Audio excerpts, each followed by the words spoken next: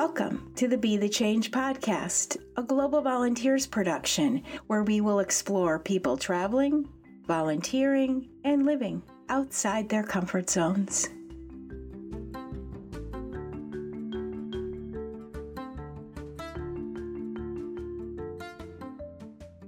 Welcome back to the Be the Change podcast. I'm Ruth Curran, and I'm so glad that you came back to join me today. In this episode, we'll hear 4 examples of how to make the dream of participating in a global volunteer service program a reality. Let me explain that a little bit.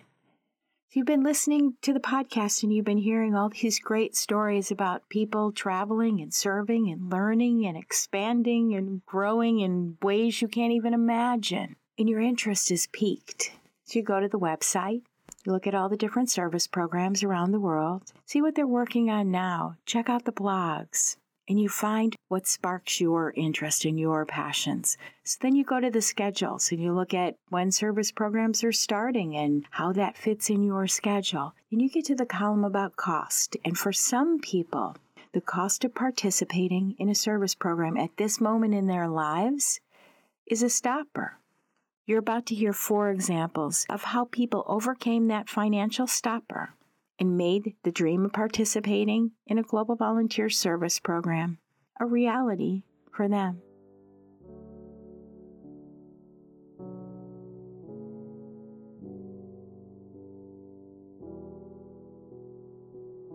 Our first story today comes from a young man named Tristan. Tristan is from a relatively small rural town in Wisconsin and is about to start his freshman year in college.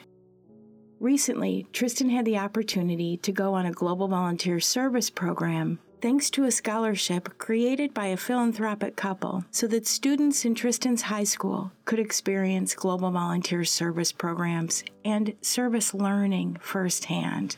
Listen in as Tristan talks about how this opportunity, this service program, and really this philanthropic couple set the stage for how he approaches what comes next in his life. After winning the scholarship, we got to meet them and talk to them, and really their belief is they just really want young people to have this sort of opportunity going into their future. And they've sponsored students, I believe, for close to the past 10 years from our school to go. They don't really have any specific rules, I guess, other than the rules of Global Volunteers. You'd fill out an application form saying all your contact information and a brief history about what you've done in the past volunteering and what work you've done in the past, and then also an essay of why you'd be the perfect candidate for this volunteer experience. So why are you the perfect candidate? What did you say? I said that I just basically have, I guess, the drive to help others. And when I was young, I never really had the opportunity to travel a whole lot, even though I had always wanted to, because I was raised by a single mom and just funds were not perfect for us. I had always had the drive to travel, and I had always had the desire to help people out. That's basically the story I told them. That's really it. I just love seeing the smile on people's face after you do something and expect nothing in return.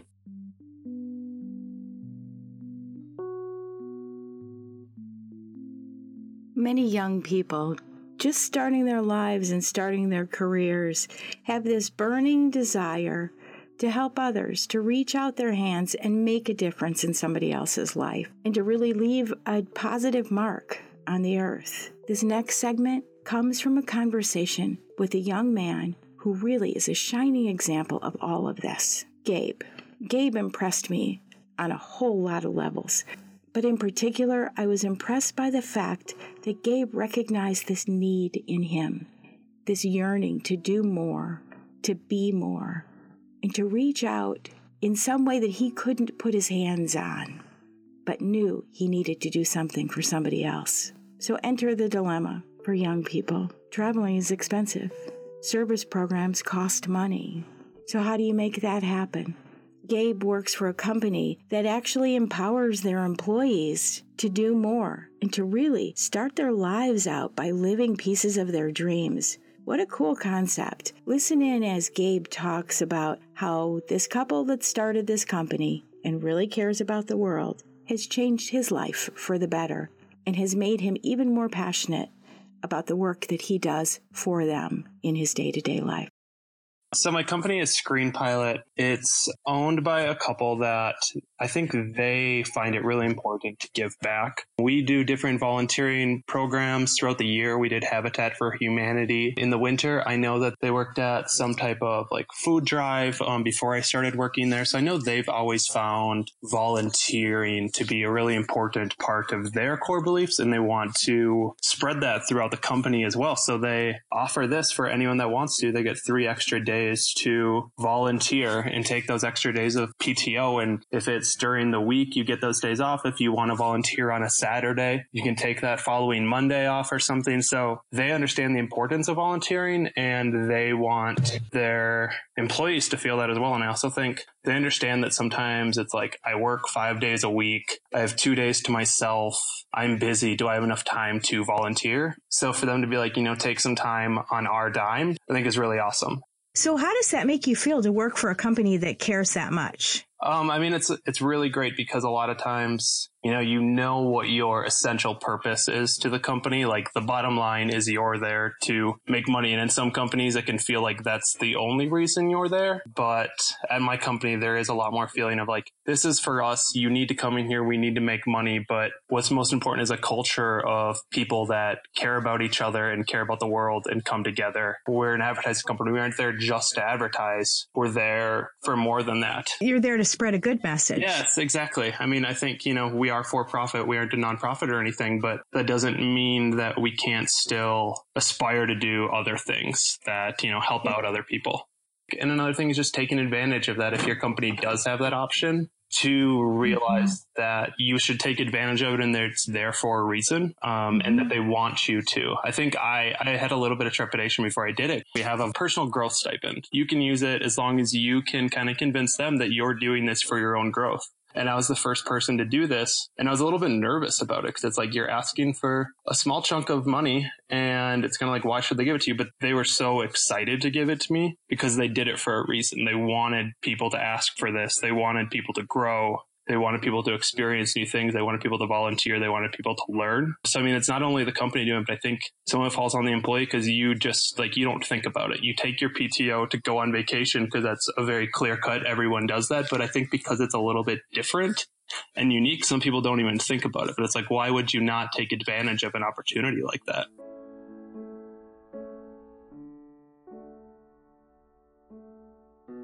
It is so encouraging and uplifting to hear about companies who are not only supporting their employees in their efforts to volunteer and give back to the world, but actually empowering them to make that happen.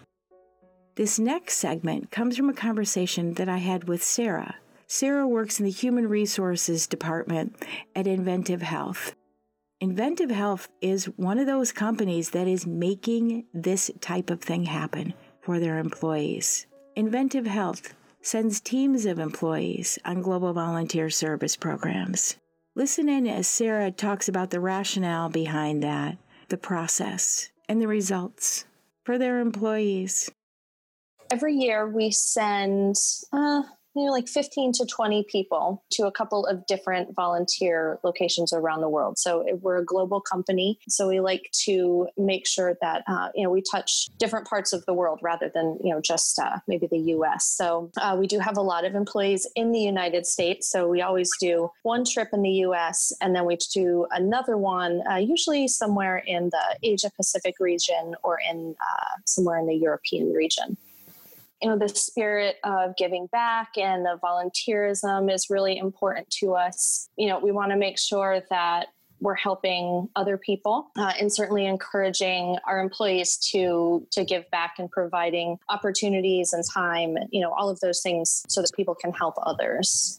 People apply to attend and then we randomly select people to go on the trips. And after people get selected, you apply hoping that you'll get to go, but then it's always still a little bit of a surprise when you actually get selected to attend. And then you kind of start getting nervous, right? Because you're going into a situation, you have no idea what to expect. You're going to spend a week with people that, work at the same company as you, but you've never really met before. You don't know where you're going to stay. So there can be a lot of daunting and overwhelming kind of things. So I know people, get a little bit nervous, but then they go and then they come back and they've just had an incredible experience. So many people, come back and say that it's life-changing. And it's neat because, they get to meet people who work for the same company, but they've never had the opportunity to interact with before. So they really build relationships with people and, get to spend time really giving back as a group instead of just, typing emails to each other all day.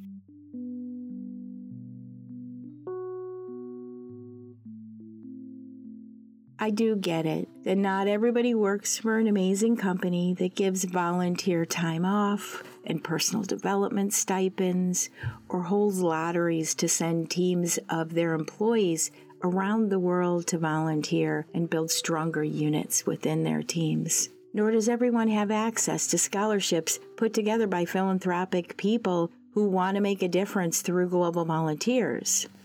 But I guarantee you that everybody listening to this podcast has the ability to access crowdsourcing to fund their service programs. It's a fascinating concept and one that we just don't think about. In this next segment, we hear from a retired teacher. Her name is Amy. Amy and I had a conversation about how she raised all the funds for her service program by using tools that were readily available, saying lots of thank yous, and tapping in to the power of asking and seeing what happens. You might hear some background noise. We had this conversation in a little village in Tanzania called Ipalamwa. Here's an opportunity to listen in and hear how Amy actually got to the middle of this field in Ipalamwa just by being creative, innovative, and letting it all happen. To be honest, I didn't think of anything other than raising the money. It just never occurred to me that, you raise the money or you pay it yourself. So I set up through Global Volunteers. They set how much I was supposed to raise. They set it up online for me and told me it had to be done by this date. And then I had my daughter, who's my secretary, set me up on Facebook. And I would get a text an email when somebody had made a donation, and then I'd call my daughter and I'd say, "Can you please thank them on Facebook for me?" and repost it, and that's how it worked. I think I might know how to do it now, but so that's simple. It's that simple. It really is. If you can't do it on Facebook, someone can do it for you. Well, call my daughter. She's out of work. What kind of people donated? How did you get the word out to people that... I basically really did it on Facebook was really, other than anybody who I become in contact with.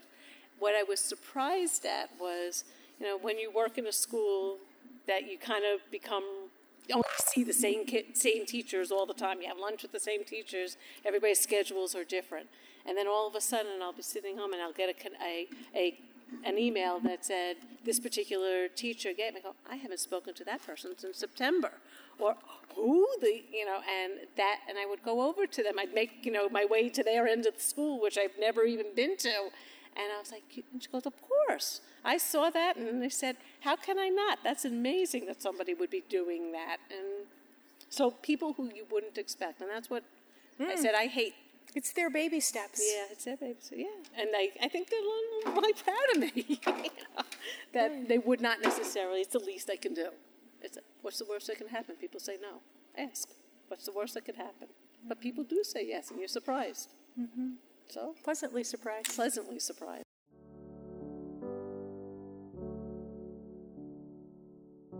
I'm not sure that there's a better feeling than watching people help other people realize their dreams. Using the Global Volunteers website to fundraise is not a new idea, but I think the whole integration with Facebook and using the ability to thank each donor publicly via social media increases the power of fundraising. In our next episode, you'll hear ways that volunteer efforts directly affect the health and well-being of communities around the world. We'll also look at some of the potential that volunteer efforts can unlock. Here's a sneak preview.